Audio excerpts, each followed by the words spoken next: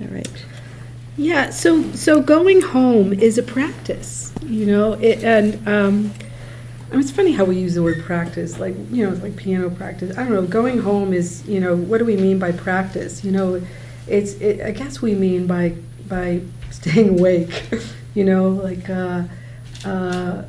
keeping our minds aware as best we can of the flow of life.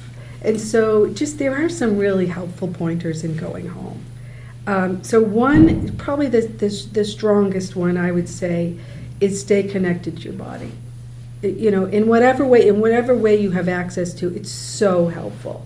I mean, I almost got in a car accident once leaving IMS from being on a retreat because I was so open. I didn't really realize it. So you really want to ground in your body.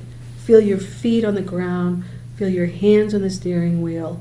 Maybe go get a burger. Sometimes people need a little meat. I don't eat meat myself, but sometimes people say that really helps. And just to stay connected with the body, stay connected with the breath as best you can.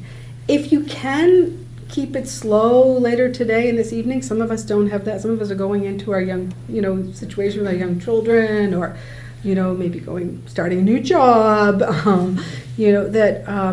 Just see if there's some ways you can just, even have just a few moments when you arrive home, just to sit and maybe gaze out the window, or take some time to formally sit. I mean, we'll talk about that more, but just, even just for 10 minutes can be useful. The other thing is just, you may not realize how sensitive you are. Sometimes that can be a shock. So if you're going into the grocery store, all of a sudden you feel like, whoa, that's a lot of stimulation. Although you might feel, wow, this is just cool, look at all the beautiful people. And you just don't know what your state's going to be. I did a week-long loving kindness practice, and I was here is my traffic story again, and I was behind someone who was stopped. It was like right after the retreat. And I'm sitting there and I'm like, why don't they move, and then the person in front of me, I realized they were waiting for someone else to move. So my heart just went like, oh, they weren't even on retreat, They were much more patient than I was. So, you just don't know. You could be curious about your situation, but just to take care of your bodies, the mind, try not to go into busyness. Cell phone practice, don't worry, we're going to return the cell phones. It's really interesting to kind of see, like, do I have to look at it right now? Just give yourself a pause. Like, do I have to? And you might, but you might not. You can hold off on it a little bit. So you don't have to jump back into habit. That's its own practice, because habit will come back in. So it doesn't mean you failed in your practice, because it will come back in. The other thing is just to remember that the people around you have not been on retreat. They have not been on retreat. So if you want to share your big, beautiful insights that you had, and someone's like, they're sort of, wait a minute, we have to feed the cat, or, oh, I have a list for you, or try to understand that it really, you're slowed down, and so someone else around you may not be. Now, maybe you have the good fortune of a friend or a partner or somebody who is also a practitioner, but they still haven't been on retreat, but they kind of understand post-retreat what that's like. Just in general, you just have a little spaciousness for someone else moving faster, not just physically, but mentally. You kind of you see a lot more. Actually, an interesting practice is when you're on the street and you look around, you see people's faces. You kind of see, talk about suffering, you kind of see what we carry as humans. And that can open the heart with some compassion. So it's just ways to kind of take care and pay attention that are useful.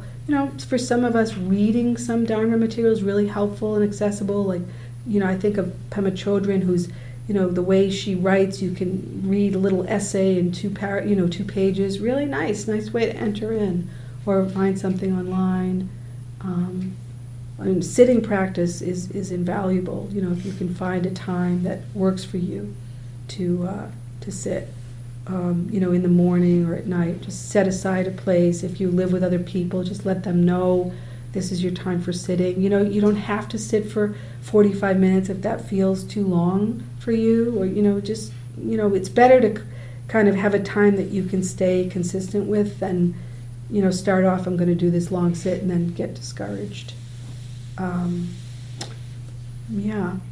I'll say one other thing that I find is sort of tried and true for myself is these times of transition are really helpful to pay attention to, like when you're walking up a set of stairs, when you're opening a door, something that's accessible, you just bring the attention to connection with sensation. And believe it or not, just even those little things really build up the strength of mindful awareness. And the more they're repeated, the more they happen automatic. Like my office is on a second floor. When I hit those steps, it's like step, step, step, step. The thoughts shift, step, step, steps. It's just built in. Try brushing my teeth and be mindful, forget it. I forget that I even had the intention to be mindful. So it's like our minds are doing what they're doing, but we can make some intentions around some accessible ways to connect with those transitions, sitting at a stoplight, waiting in line at the grocery store, things like that. One other thing, and then I'll finish, is at night, when you lay down, it can be such a nice time to do a little metta practice for yourself or for others, or just to feel the bed, the sheets on you, just to bring, direct your mind away from thinking. Actually consciously do it. It really helps. It really helps a lot, because we often, when we lay down, the mind is reviewing. So you might review a little bit, but then, use that discipline to move away from just following thought.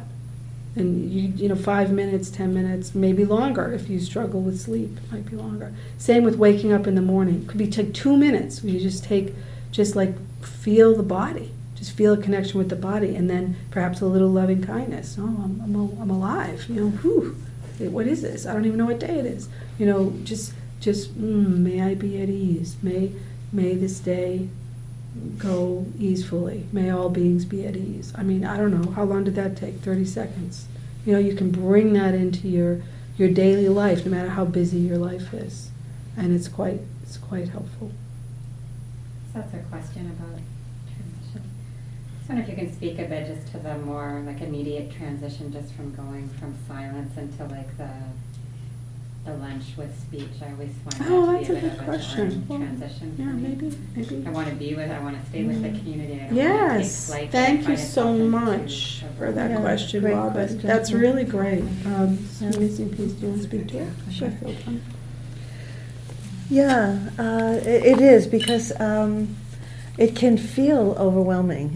Like all of a sudden we're in this buzz, and it can feel like sometimes I remember feeling like my body felt like it was just vibrating. So just be aware that we have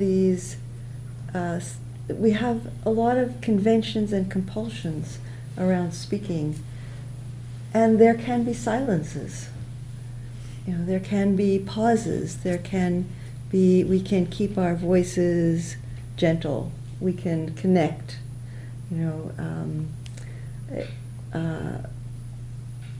We can just feel the body. As Jean was just saying, to not feel that you have to just jettison all the kind of mindful practices we've been doing about maybe slowing down and taking your food mindfully and being present to your food, but also being present to other people, and maybe connecting with one or two people. We're not going to connect with everybody, and just enjoying that person, listening to them, being interested in them. Just and if you need to, if it feels like, this feels like it's just kind of jet boating away, just say, I'm just going to stop and breathe for a Mm-hmm. minute because I'm feeling a little overloaded. It's a lot, So we can say that, especially here. Yeah. And what we've learned about wise speech. We don't have to fill all the silences. Speech, what the Buddha taught about speech, wise speech, is it's kind, it's true, it's not just, idle speech, like filling all the spaces with words. So it's timely, so maybe that doesn't pertain so much to here, but sometimes what I did want to talk a little bit about relationships in daily life, so maybe I'll move into that. And one quick thing I would add, just everything that you said is just shift in body posture. Just sometimes when we're in conversation, we're like this, just shift your posture. So take time to really reconnect to your body, and might even need to shift back a little bit or stand up. And I might say to someone, I just need to stand right now, because this is an opportunity to practice that. So we are moving back into our homes and our daily lives, and a lot of that is relationships. And that's what we've been thinking about and talking about.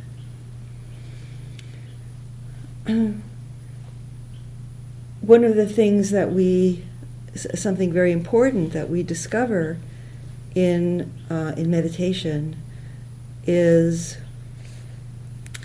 that perhaps the way that we think about ourselves may be or the way that we may have an insight that the way that we have been thinking about ourselves is much more kind of formed and identified with certain roles or a certain way of being than actually we experience once we tune in to actually what's happening. And when we meditate, we see that our thoughts, our feelings, our states of mind are in so much flux, and they change from hour to hour, moment to moment. Sometimes people talked about how the first day was so difficult, and all kinds of things were coming up, and then at some point it shifted, and there was more ease, and so on, and so that person that entered into the retreat is not a kind of something solid or permanent. It's that person is a kind of a flow of experience and a flow of change, really. And so in our meditation we become intimate within ourselves to what is coming up, what is present in the moment. And we've used the expressions like grounding ourselves in the body and coming home to ourselves and being present. So these are ways of expressing this quality of inner awareness, inner presence, inner intimacy, and this helps us in our relationships with others. First of all, to be honest and authentic, to come from a space of presence, and also to remember that person also is a flow of change. That person also is unfolding, evolving, maybe may be experiencing sadness on a particular day, maybe experience confidence, in the next day or the next moment. And so, so that dance that we have especially in our closest relationships, our partners, our friends, our children, our parents, that dance of intimacy is something that is a practice. Again, that word practice. It requires attunement. It requires mindfulness. It requires an open heart. It requires honesty, both with ourselves and the other. Not seeing the other as some kind of, oh, that's how they are.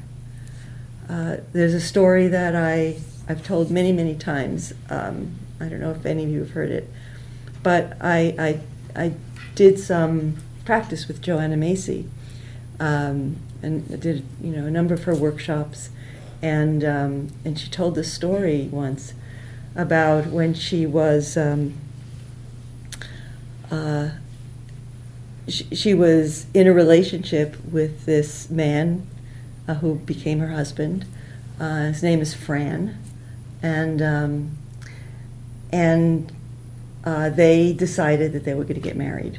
And so they went to a friend who also happened to be a minister. And the minister said to them, and they asked if the minister would marry them, would perform the marriage. And this person said to them, gladly, and I want to give you a blessing right now on your relationship. And the blessing was, may you always be strangers to one another. Which kind of, like, and when you think about it, it's, don't assume that you know that person. Who is that person in this moment? Who am I in this moment? I remember that discovery, like, I don't know who I am. I'm always emerging. I'm always something new. I'm always, I surprise myself all the time. And let ourselves be surprised by ourselves and also by the people that we're in relationship with.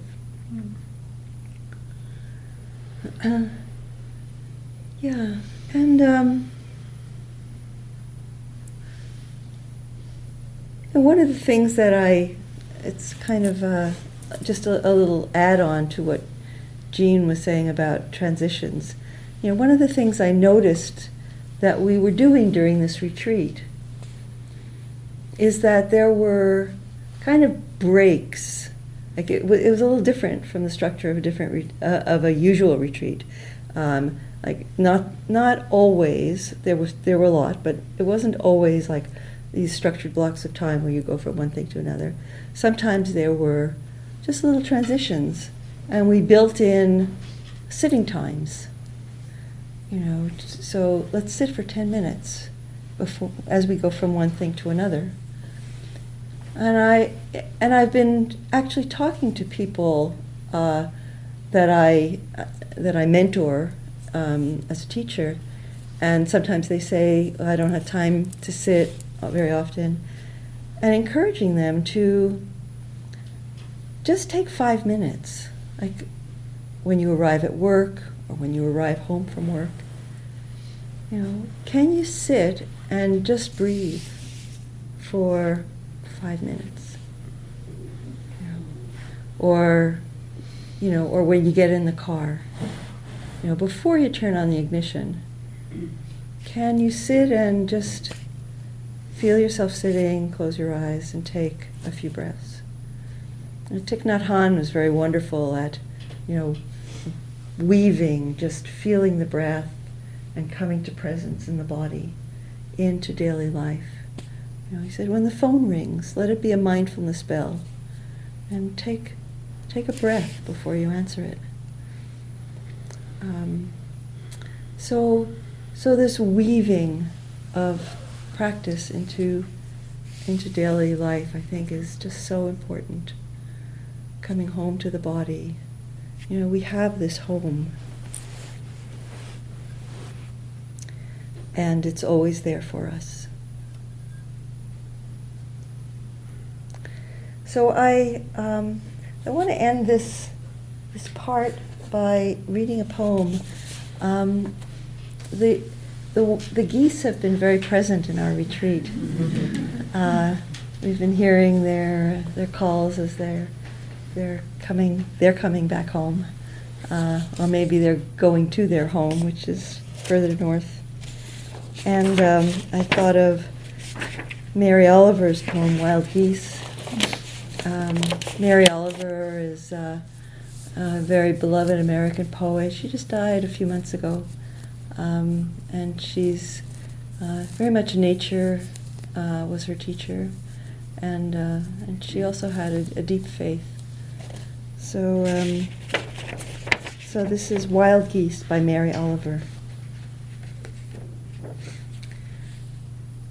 You do not have to be good. You do not have to walk on your knees for 100 miles through the desert, repenting.